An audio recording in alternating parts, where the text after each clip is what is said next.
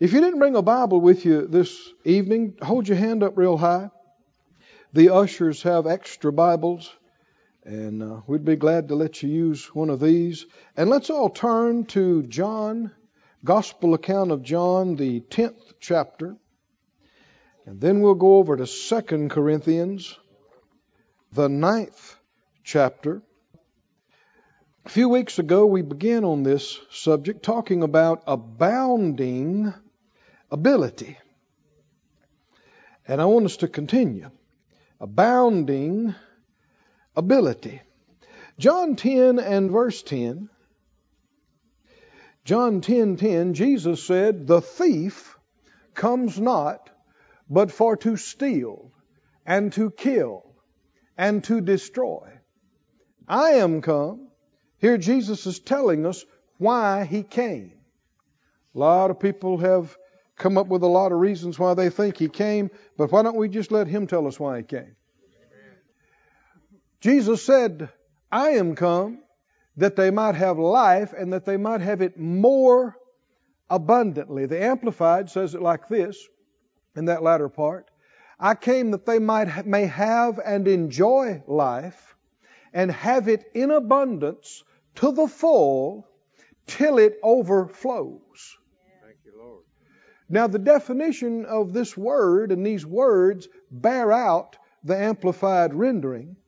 It's more than just, the word abundance in modern vernacular doesn't quite tell it. Let me read the definitions of the word that appears here in numerous other places in the New Testament. Actually, there's about 7 different words in the Greek that have similar meaning that are found throughout the New Testament. And they're different forms of the word perissos. And it means basically superabundance. Not just abundance, but what? Superabundance. Which is why the Amplified says in abundance to the full, but didn't stop there. Till it what? Overflows. Now this is not a new thought in the Word of God. How many remember the 23rd Psalm? The Lord is my shepherd.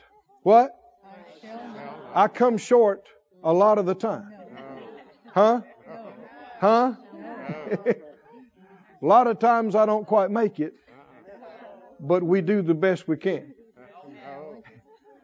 A lot of times we come up short, but you just never know if God's working something out.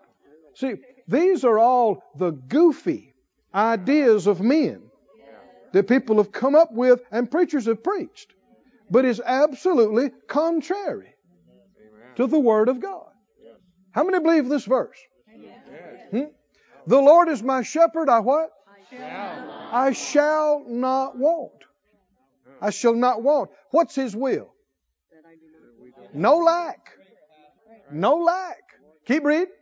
He makes me to lie down in green pastures. Do you know why, if you're a sheep or if you're a cow, you know why you're laying down in the green pasture? Because your belly is full. If it wasn't full, you'd be up, you'd be grazing, you'd be moving around. But the fact that you're laying down is because your belly's so full.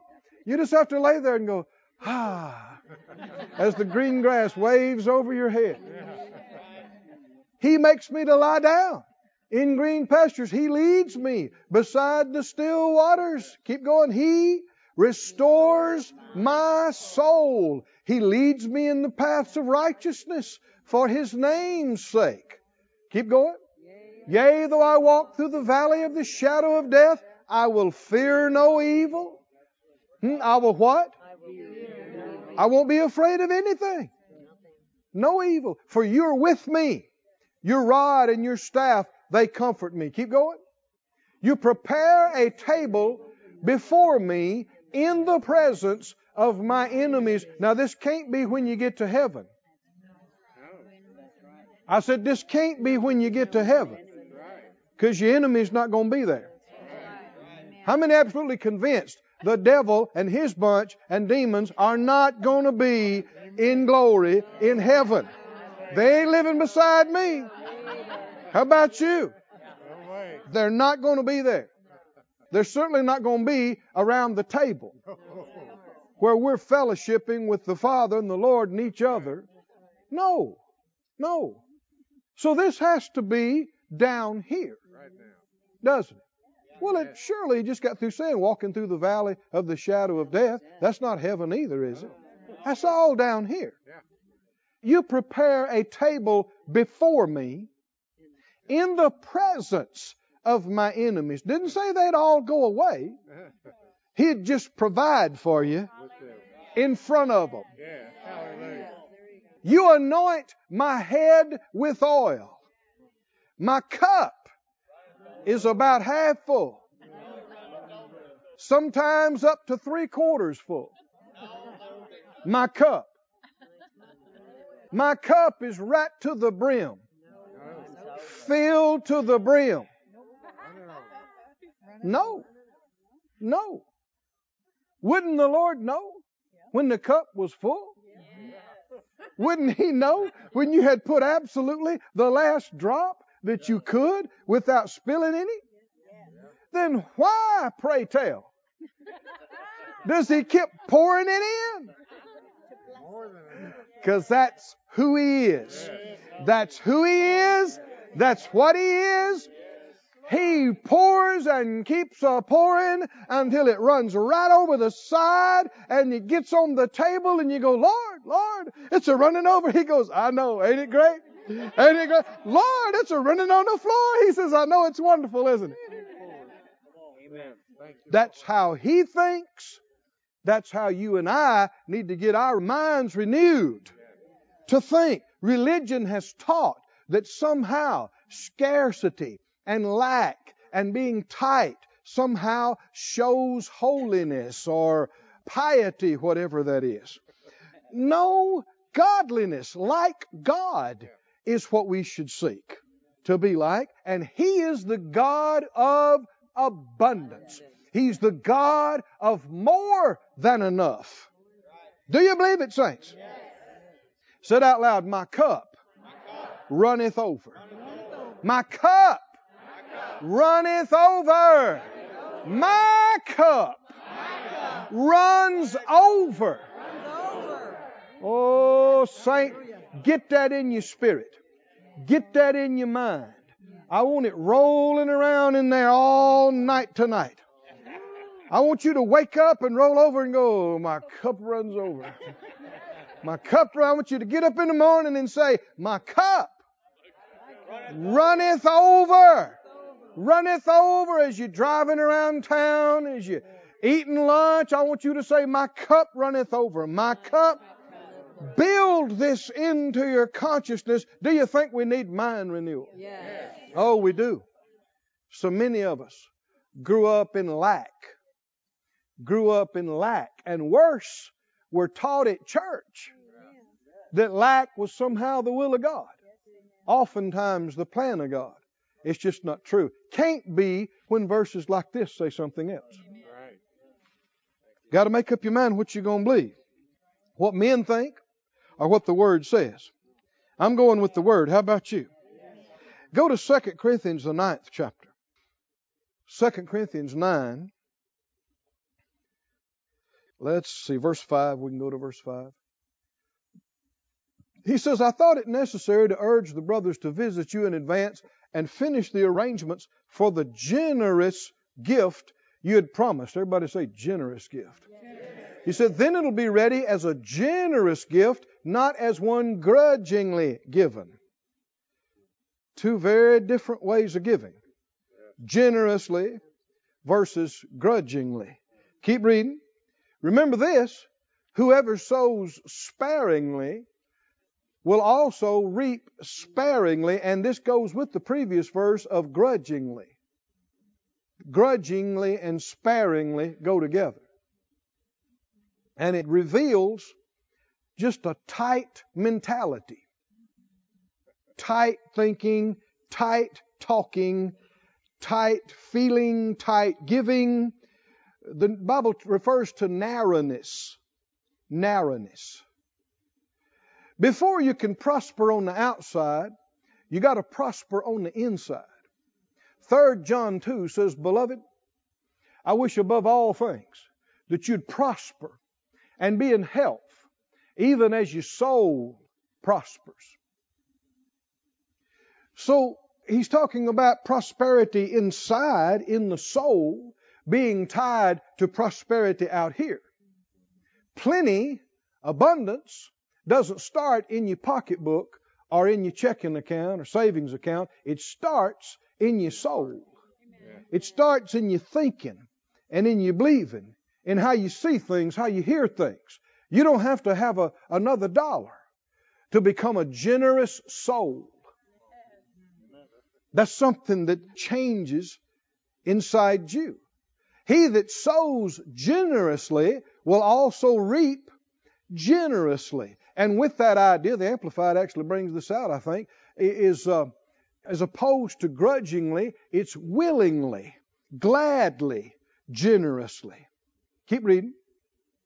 Each man should give what he's decided in his heart to give, not reluctantly or under compulsion, see, not grudgingly. For God loves cheerful giver. Keep reading.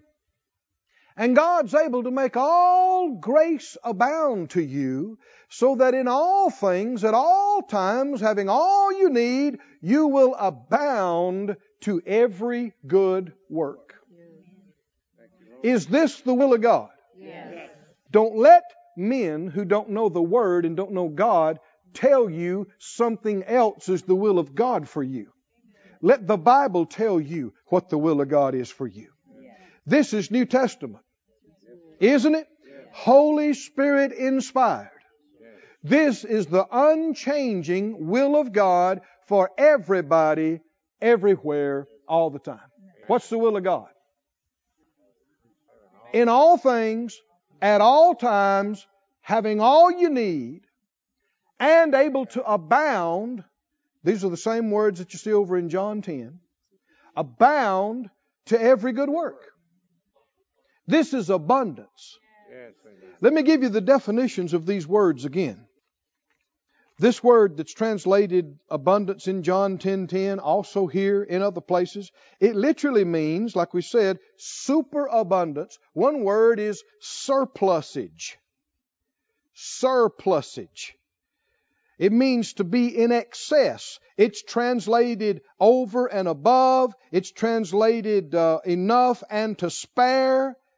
It's translated all you need and more, which is surplus, extra, everything you need, and then some.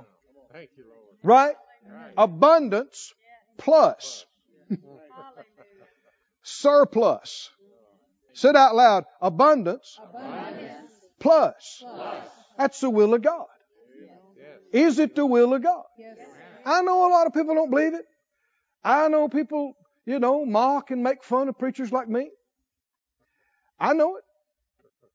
I know that folks should, and I know on the other side of it, there are people who abuse these verses and twist them and try to make them say things and try to manipulate people and try to wring all the money out of people that they can.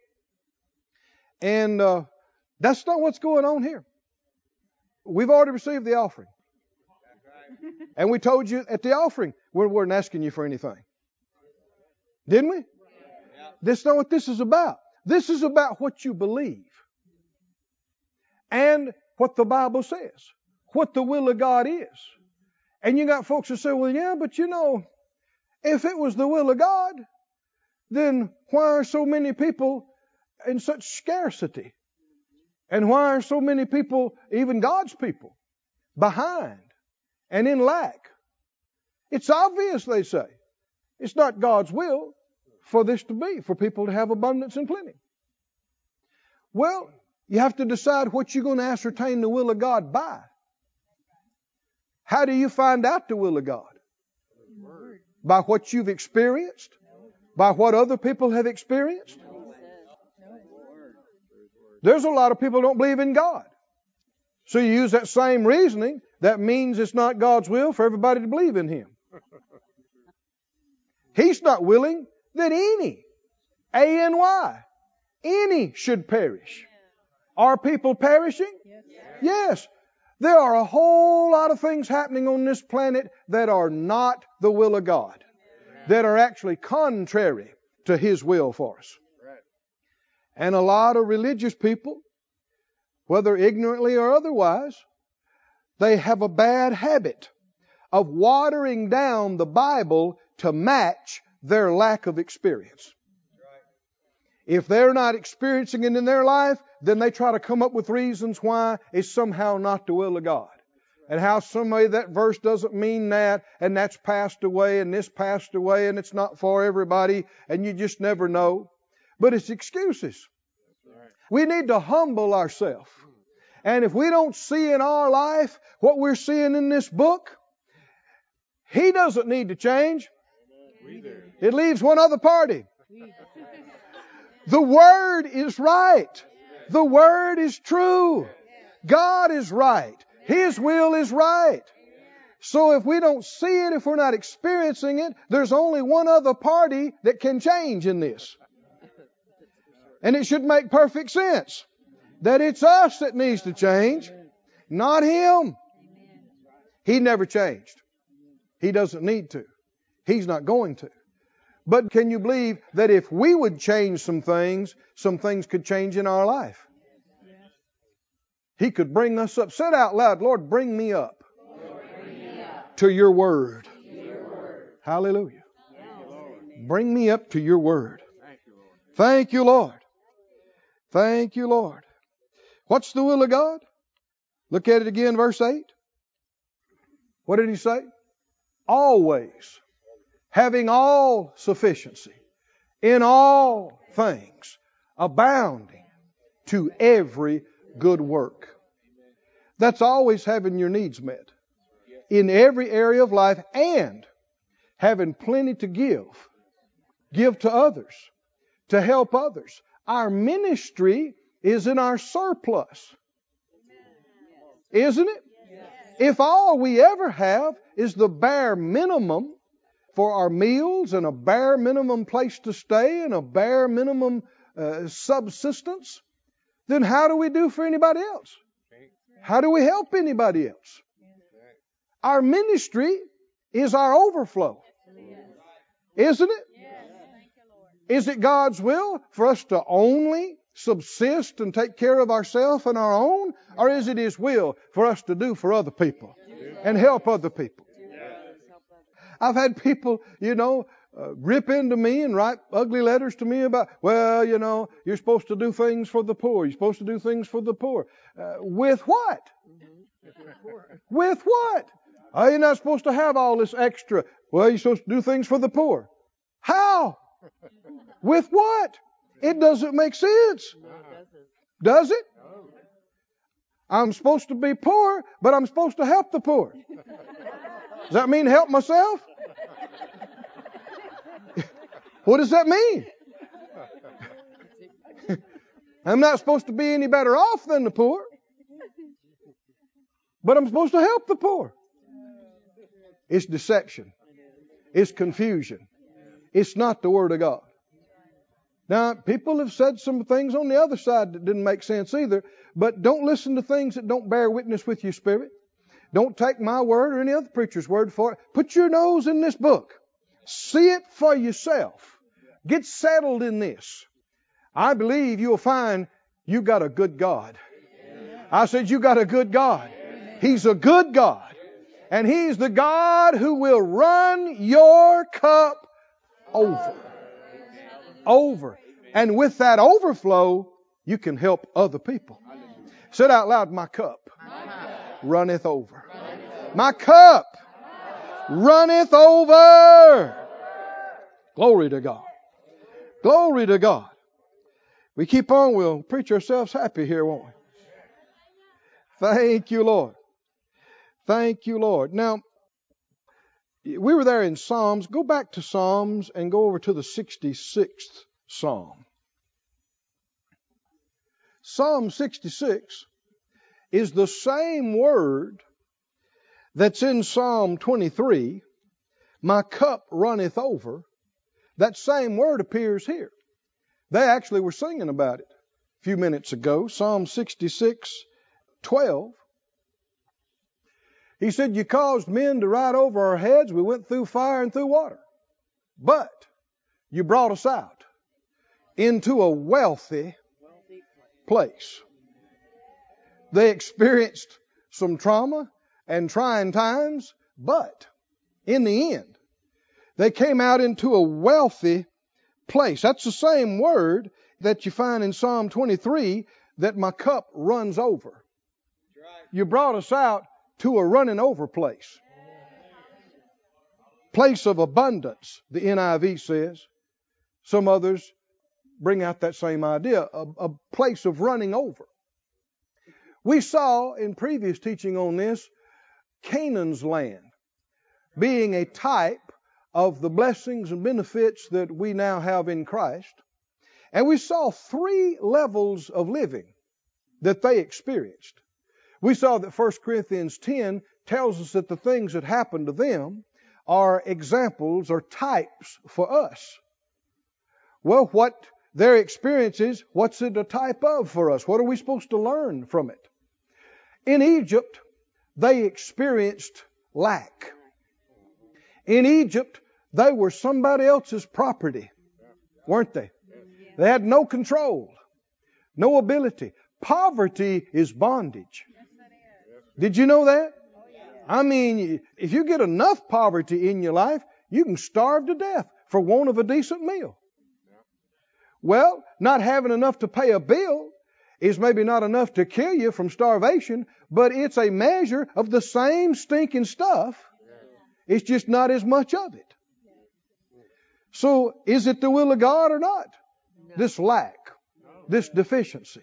They experienced total lack. They didn't own their own home. They didn't own their own clothes, rags on their back. They didn't own their own body, their own self. They were in total servitude, no control. And God brought them out of that. Yes, right. Didn't He? Yes, He brought them out with signs and wonders and a mighty hand. He brought them out with silver and gold, the Bible said. And there was not one feeble person among their tribes. He brought them out with healing, and He brought them out with money. Is this a type for us today? What's it a type of? But now the next level of living they experienced was wilderness living.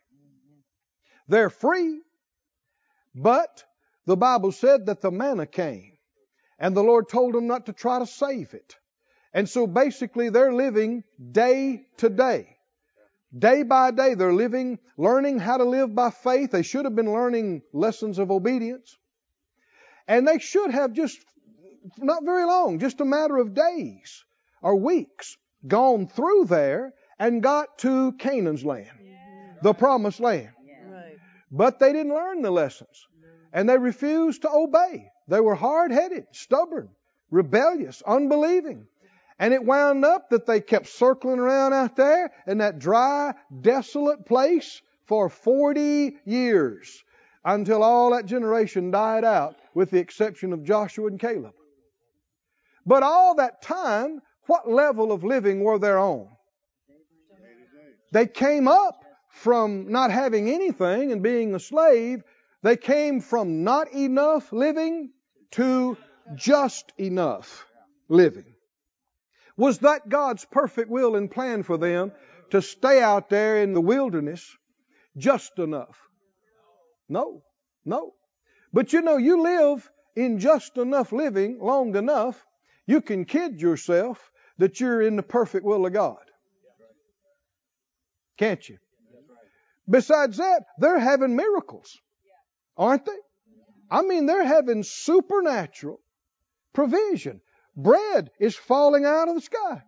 Water is coming out. They're having miracles so they can be provided for. But is this God's best and highest for them? It's not. You can be experiencing the Lord's provision, but how would you know it's not God's highest and best? If you're perpetually having just enough. Nothing over. No excess. No surplus. Reckon how many Christians are there? And reckon how many Christians think it's Canaan's land? And they're still wilderness living. We already preached on this, so if you weren't with us, go back and get the previous things. It won't cost you anything. But is there a higher level of living? Yes. Is there? Yes. It's Canaan's land. Somebody say Canaan's land. Canaan's land was the land that flowed. Flowed. Somebody say flowed. Flowed. Does that sound familiar? Flowed. Flowed with milk and honey. He said it's a land in Deuteronomy 8. He said it's a land where you'll have no scarcity. You won't want for anything in it. Amen. Is that the will of God? Yes. No scarcity. Amen. Well, if you don't have scarcity, what do you got? Abundance. Surplus. Amen. You got enough plus. Amen. Come from not enough to just enough to more than enough. More than enough. Now, do you know why I keep going over this? Because it's no need to go over to the other things until you become persuaded that God's will is more than enough. If you don't have this settled, there's no need talking about anything else. Let me help you with this. Don't argue with unbelievers about what's a sin.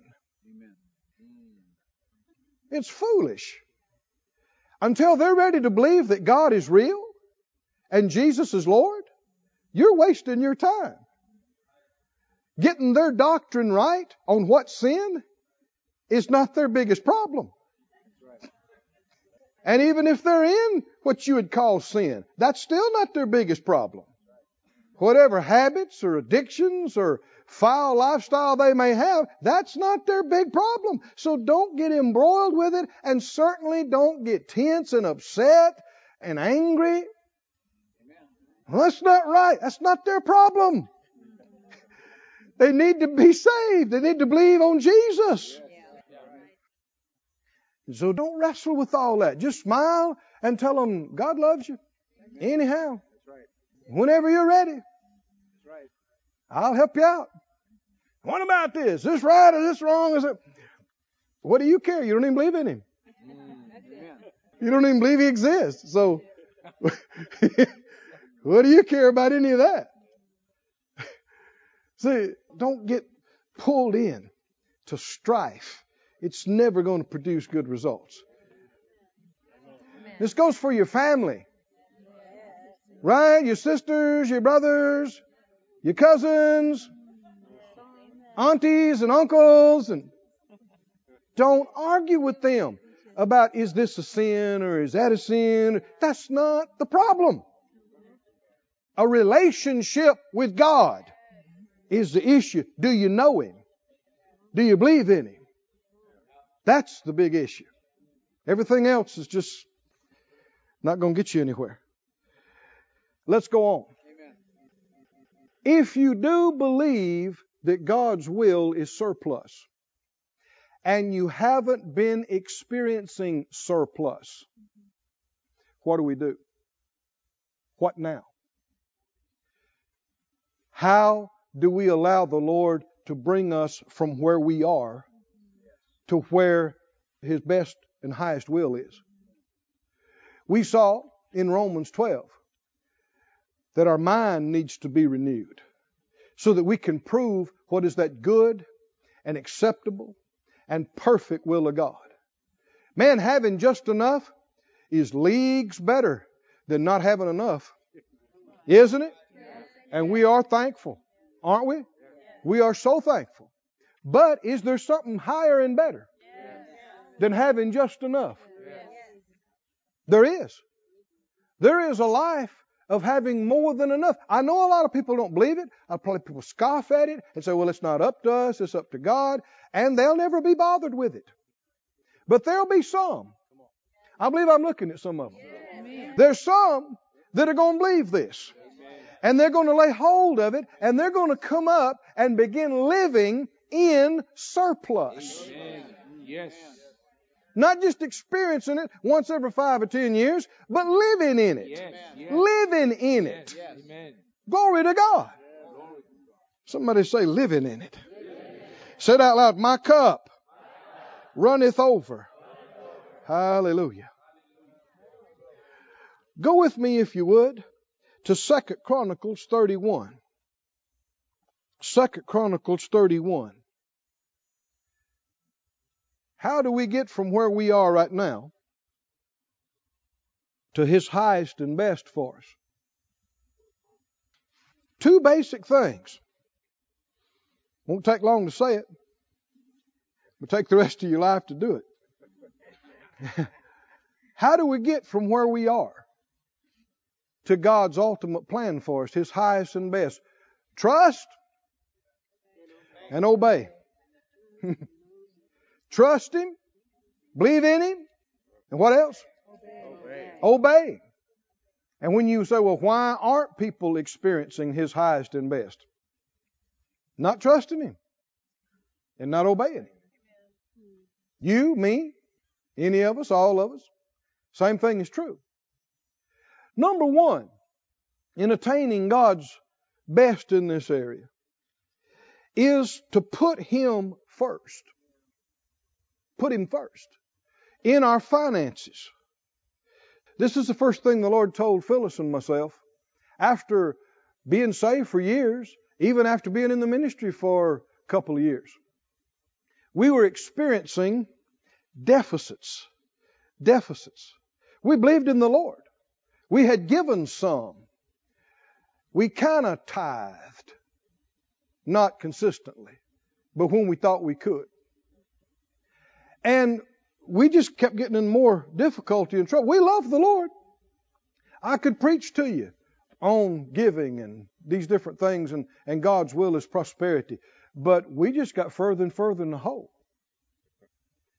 And I began to seek the Lord earnestly. I came in one day after work and nobody was there, and I fell across the bed and wept. I said, Lord, this is not your will. How many know financial problems can be pressure? Yes. Pressure. And especially, I don't want to be a bad witness. Amen. Believers are supposed to pay their bills, yes, fulfill their obligations. And we're behind and getting more behind. If you were just barely making it, then if you get behind, not only do you have to keep making it, but you got to catch up. And if you were just half a nostril above water to start with, it don't take much to put you under. That's where a lot of people are. That's where we were. And so I sought the Lord. I cried out to Him. I said, Lord, I know enough about the Word to know this is not your fault. This is not your will. This is not your plan. You didn't miss it. We missed it somewhere. What do we need to see? What do we need to change? Whatever we need, I'm asking you, please help us. Help us to see. And I didn't see it all that day when I prayed, but looking back now, I can see He heard and answered that prayer. And for seemed like the next 5 years, every day He was ministering to me about this, showing me things, helping me with things. And the first thing He did, was take me to Matthew 6:33, where it says, seek ye first the kingdom of God and His righteousness, and all these things will be added to you. And He spoke to my heart. I don't mean I heard a voice, but inside me, He said, son, like many people, many of my people know this, but are not doing it. Like you. He said, you know this, but you're not doing it. And just like that, it began to unfold to me how we had and other Christians, when they get paid, when they make money, they make a sale or something comes in, some kind of profit, the first thing they do is celebrate, buy themselves something nice, pay bills, do something for the kid, make sure the rent or the house payment or the insurance or all these things. And then sometimes days later, when they go to church and it's offering time, they try to think if I've got anything I can give. You've already violated the first principle of prosperity. You put everything ahead of Him. And that's what we had been doing. And the reason why we were where we didn't have anything to give is because we had made decisions without taking into account putting Him first. And we've already talked about this, but tithing is a part of this. I won't go into a lot of detail on tithing, that we have teaching on tithing. And I know a lot of Christians don't tithe. A lot of Christians don't tithe. And like I said, we didn't at one point. But I have come to see what Jesus said is right. Render unto Caesar the things that are Caesar's, and unto God the things that are God's. Well, does God have anything that's His? Yeah, there's a portion that belongs to Him. And I want you to see what happens when everybody starts tithing. There's been times when God's people did, and there's been a lot of times when they didn't. But I want you to see a time when they did. Are you there in the Scripture? Chronicles. In 2 Chronicles, the 31st chapter, and verse 4. It says, moreover, he commanded the people that dwelt in Jerusalem to give the portion of the priests and the Levites, that they might be encouraged in the law of the Lord. Did you know when you got extra and plenty, it encourages you? It's getting quiet in here. Verse 15.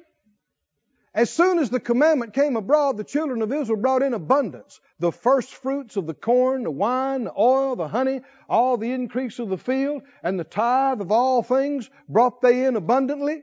You got to remember, there were no dollars back here. There was none of that. Keep going. And concerning the children of Israel and Judah that dwelt in the cities of Judah, they also brought in the tithe of the oxen and the sheep, and the tithe of the holy things that were consecrated to the Lord their God, and they laid them by heaps. Heaps. They piled up until there were heaps. Everybody say heaps. Heaps. Why? Everybody started tithing. What happens when everybody starts tithing? You got heaps. What does heaps sound like to you? Just enough? Not quite enough? This is definitely more than enough. Surplus. Keep reading. In the 3rd month, they laid the foundation of the heaps. These are serious heaps. And they finished them 4 months later. In the 7th month. Glory to God. Keep going. When Hezekiah and the princes came and saw the heaps, they blessed the Lord and His people Israel. Now, what's all this in response to? The king, who's a righteous, godly king, after a bunch of evil kings before him, he's leading the people back to God, and he said, the Word tells us we're supposed to tithe. Now, I want everybody to start tithing like the Word says. And the commandment went out. He's a king. And everybody came and brought their tithes. And oh, brother, when everybody started tithing, heaps. Somebody say heaps. And they came and saw all the heaps, and they said, glory to God. They blessed the Lord, and they blessed His people, Israel. Keep going. Then Hezekiah questioned with the priests and the Levites concerning the heaps. How did these great heaps come to be? And Azariah, the chief priest of the house of Zadok, answered him and said, since the people began to bring the offerings into the house of the Lord, we've had enough to eat and have left plenty, for the Lord has blessed His people, and that which is left, what is that? That's over and above. That which is over. He said all the Levites and all the priests. Now the priests were the preachers of the day. The ones that handled the word and spoke. The Levites were the helps ministry. They set up everything and tore down everything. And he said all of the helps ministry and all of the preachers have everything they need, and then we got left over. This great store. These great big heaps. Somebody said heaps, heaps, heaps. This is what happens when God's people actually begin to give and tithe. Obviously, it's not happening in most churches and most places. And people are scared to. I know, because Phyllis and I were. We were scared to tithe. We thought we can't afford to. We don't have it. But the truth is, it's not about affording anything. It's about what do you believe? It's a matter of faith. It's an act of faith. It's a step of faith. And it's not about doing something for the church. It's about what you do unto the Lord. I teach a little different than a lot of people do. I don't teach that 100% of your tithe is supposed to go to your local church. I know a lot of people do. I don't. The Bible said the tithe is the Lord's. And what we've done, Phyllis and I personally, what the church, this church does, the church in Branson, More Life Ministries does, we have a separate account called our God account. And when money comes in, we take over the first 10% right off the top. Before we pay a bill, before we look at anything, that comes off the top. It goes in the God account. That's not our money. That's His money. That goes to His works, His things, His churches, His ministries. Are y'all with me, saints? Yeah. And if you do that all the time, you'll have money to give. Right. You won't be saying, well, I don't have anything. If year after year, decade after decade, you don't have anything, it's because you're not putting Him first. There's reasons why. And if you do this, glory to God, you'll have heaps. It'll pile up. It'll heap up. Come on, can you say glory to God? Glory to God. It'll heap up. Heaps. Somebody say heaps. Heaps. How do we get from where we are, whether it's not enough or just enough, to the more than enough perfect will of God for us? How do we get from here to there? That's what we're talking about. Number one, do what? Put Him first. Trust Him enough to obey Him. And put Him first. Now there's a lot more to be said about this, but that involves tithing and putting Him first. Now secondly, let's talk some more about the obeying part. Go with me to Genesis, the 26th chapter. How do you get from where you are to where the Lord wants you to be? You trust Him and you obey Him. You believe what He said? You believe in Him? You believe He's real? You believe He's a rewarder of those that diligently seek Him? And you believe in Him enough that if He tells you to tithe, you tithe. If He tells you to sow, you sow. If He tells you to go, you go. Stay, you stay. Obey, you obey. Here's an example of this. There was a famine in the land. Besides the first famine, it was in the days of Abraham. And Isaac went unto Abimelech, king of the Philistines, unto Gerar. What's going on in the land? Famine. They are having serious economic problems. Serious. If the land you live in has serious economic problems, do you have to have serious economic problems as well? Or is it possible for God to sustain you and even prosper you in the midst of some bad situations? Yes. And with everything going on in the world today, we need to know this, don't we? Keep going. The Lord appeared to him, to Isaac, and said, go not down into Egypt. What's the first thing He told him? Where not to go. What not to do. Why? The natural thing would have been to go to Egypt. Famine is on. That means drought. No crops. Outside the cities, it's a dust bowl. And the poor people have nothing. There's food in the city. There's rich people in the city. Everything says, you want to make it through this? Go to the city. Egypt's also a type of the world and the world system. What did the Lord tell him? Don't go where everybody else is going. Don't do what everybody else is doing. You dwell where? Where I tell you to. You stay and live in the land which I shall tell you of. Now, what are we talking about, saints? How to get from where we are to where God wants us to be. From just enough or not enough to more than enough. Keep reading. He said, sojourn in this land. Stay right here. And I will be with you and will bless you. For unto you and unto your seed I'll give all these countries. I'll perform the oath which I swore to Abraham your father. Verse 4. I'll make your seed to multiply. Everybody say, multiplied seed. I'll make your seed to multiply as the stars of heaven. I'll give your seed all these countries. And in your seed shall all the nations of the earth be blessed. Boy, how big does that sound when all you can see around you is dust? Takes faith, doesn't it? You're going to have to trust Him. And you're going to have to obey Him. Verse 5. Because Abraham obeyed my voice, kept my charge, my commandments, my statutes, my laws.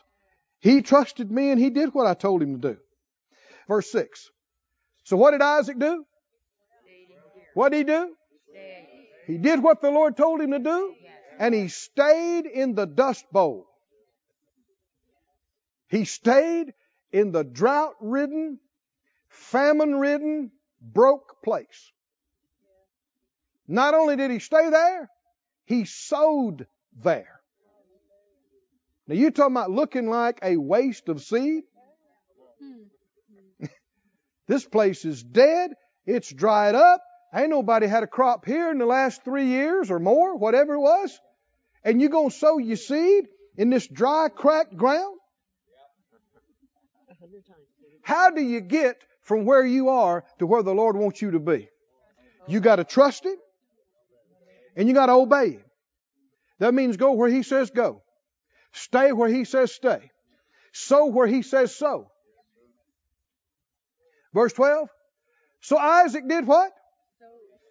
He didn't go to Egypt.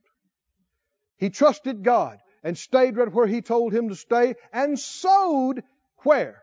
In that land where He told him to sow, and received in that same year 100-fold. When everybody else was dried up and getting nothing, he got 100-fold. He got 100-fold in the middle of a famine. Somebody say 100-fold. In the middle of famine. Is his cup running over?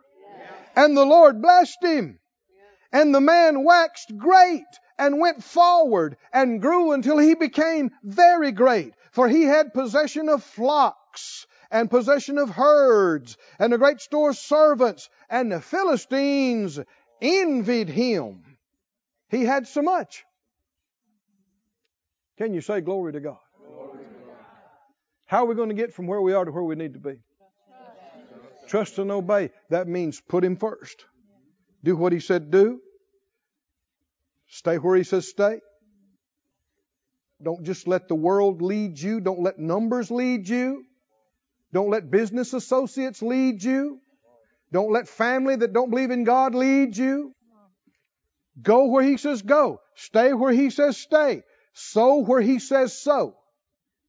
Invest where He says invest. He reaped in that same year 100-fold. In the New Testament, you see this same kind of idea. You remember in Luke 5, when Jesus had used Simon's boat. Luke 5 and verse 4. He said, Simon, launch out into the deep. Let down your nets for a draught. So what did Simon do? He said, Master, we've toiled all the night. This is Luke 5:5. We've toiled all the night and have taken nothing. What would be his natural tendency? This preacher don't know what he's talking about. I'm a fisherman. I fish these waters all the time. I know. And the fish ain't here right now. Besides that, it's daytime. They're going to see the net when I throw it in. Besides that, we're all tired. We just put the nets up. I need to go home and go to sleep. Get ready for work tonight. This preacher wants me to go out here and get my nets all wet. And how come we're going to read about this story?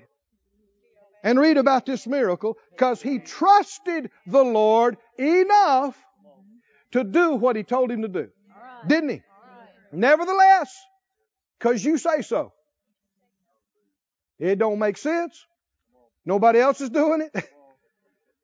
But because you say so, at your word, I will let down the net. Verse 6, when they had this done, they enclosed a great multitude of fishes, and their net broke. Verse 7, he beckoned to their partners which were in the other ship that they should come and help them. And they came and filled both the ships so that they began to sink. Is this just enough? This is not just enough. This is way more than enough. This is surplus fish. Too many fish for the net. Too many fish for the boats. It's a net breaking, ship sinking catch. Wouldn't the Lord know how many fish to give them without breaking the nets and sinking the boats? But he just keeps giving them fish, giving them fish. They're going, God, we're sinking the boats. He said, ain't my problem, your boat's too small. Here, have some more fish. Oh, somebody say glory to God. Glory to God. Glory to God. How do we get from the living of not enough, or even living of just enough, to living in more than enough surplus? The Lord's been ministering to Phyllis and me about this. We've been praying about this.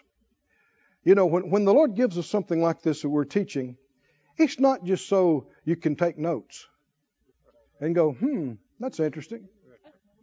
Yeah, God's a good God. No, He's ministering to us so we can come up to another place. Things are supposed to change. Your thinking, my thinking, the way we talk, the way we live and operate is supposed to change so that the Lord is able to bring us up to a place where all of our needs are met. Plus, we have abounding ability to do for the kingdom, for people that are hurting, hungry, needy, right? Our fellow brother and sister, way out beyond just enough for our needs and desires. Do you believe it, saints? Do you believe this is the will of God for every one of us? And so in praying about this, you know, the needs of the ministry have been met. And as you see, the projects, the money has come in. I mean, we got enough to what has already happened to just thank God profusely, night and day. Yes, amen. Night and day. And we do and we will. But, to be frank with you, there have been times, more than once, that we had what we needed, general operating, you know, the churches and ministry, but that's all we had. We were able to pay our bills, but it's tight. Got everything you need, and we're thankful for that. But we're praying about, Lord, we know this is not your perfect will and perfect plan. Surplus is your will. Amen.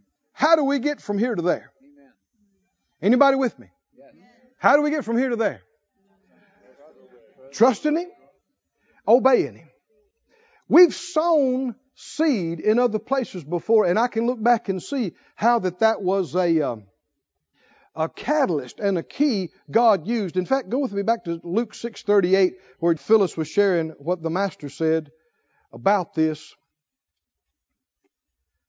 Luke 6:38.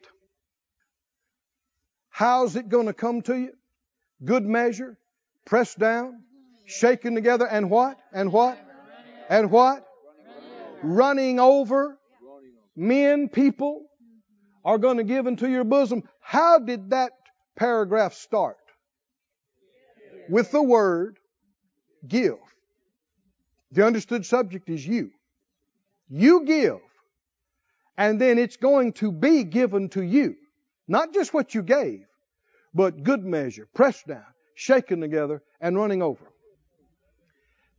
How many have given in the general offerings here in the churches or ministries? Well, raise your hand. I want to make sure I know who I'm talking to now. You have given in the general offerings in this church, in the ministry.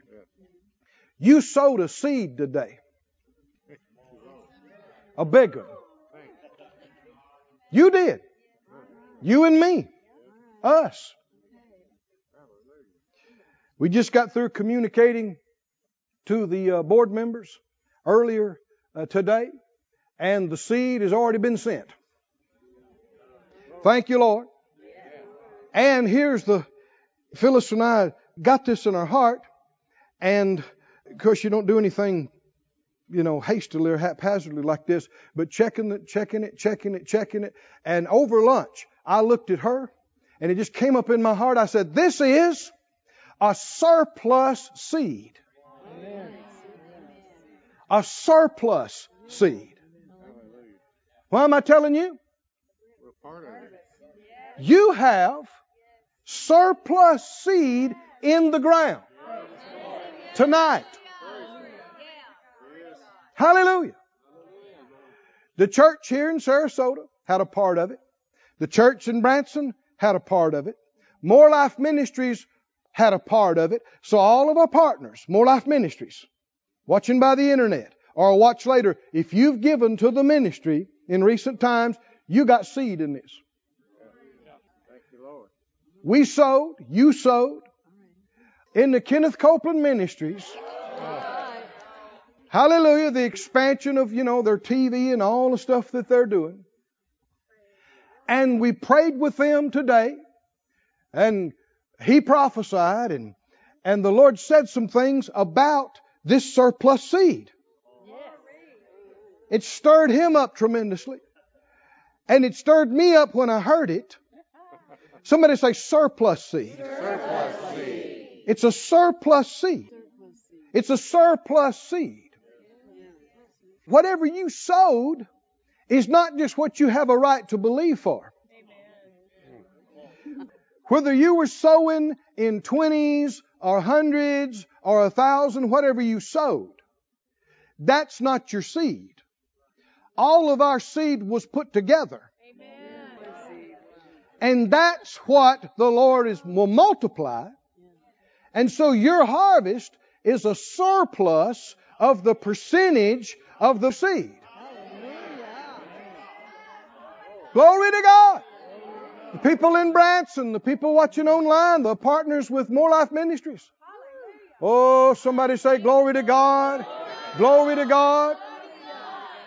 Glory to God. You know we didn't do this lightly. We got seed in the ground to produce a surplus harvest. And it's important that everybody that's given that has a part of this seed, if you gave in the general, like we said, you got a part in it. It's important that you release your faith and claim the harvest. Do you believe God is able to bring you up to another place of living where you don't just scrape by and rake by all the time? Where that you get everything you got paid off, and paid for. And then you have extra. All your bills are paid. All your needs are met. And you have above and beyond that. And you don't just experience it a time or two out of 5 or 10 years. You start living that way. You start living that way. Come on, think about it. Has God been meeting our needs? Has He been sustaining us? Why couldn't He meet our needs with some extra on a consistent basis? Just like He's been meeting our needs. Is there a restriction in His ability? Or is it because that's all we've been believing for? That's all we've been believing for. Is only just. Only just. Only just or overflow.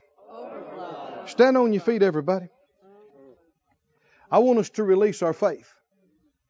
Say out loud, I got a seed in the ground. I got a surplus seed in good ground right now. Thank you, Lord. Thank you, Lord. Thank you, Lord. They released their faith with us.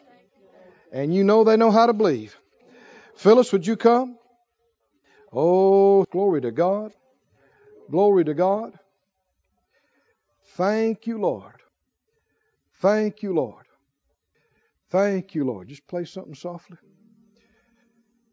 Oh, hallelujah. Close your eyes, saints.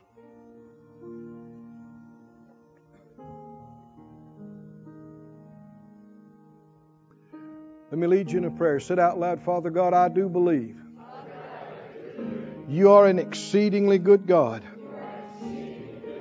Your will is more than enough. Not just enough. Certainly not less than enough. I'm convinced. I'm persuaded. Your will is more than enough. Hallelujah. Just thank Him for it for a moment. Lord, I thank you that it is true. I thank you that it is true. It is true that your will for me is more than enough. More than enough. More than enough. Oh, friends, be strong in your spirit. Don't let the devil talk you out of this. Don't let unbelievers confuse you and talk you out of this. Say it out loud. I'm convinced. I'm persuaded. God's will for me is surplus, abundance, enough, and more. Oh, hallelujah. Thank you, Lord. Thank you, Lord. Thank you, Lord. Say it out loud. Lord, show me how to put you first. Show me how and where to sow, and how and where to reap, and I purpose to trust you and to follow you and to obey you. Thank you, Lord. Thank you, Lord. Now, everybody that has sown in the past, I want you to say this and release your faith. I do have seed in the ground. It's a surplus seed. It's a good seed. It's in good ground. And I believe I receive a surplus harvest. A harvest of plenty. More than enough. I believe I receive it. I expect it. I'll look for it. And I'll have it. In Jesus' name. Oh, thank you, Lord. This ministry has been brought to you today, free of charge, by the partners of More Life Ministries and Faith Life Church. If you would like to help send this word to others at no charge, you can become a word sender today. For more information, visit our website at morelife.org.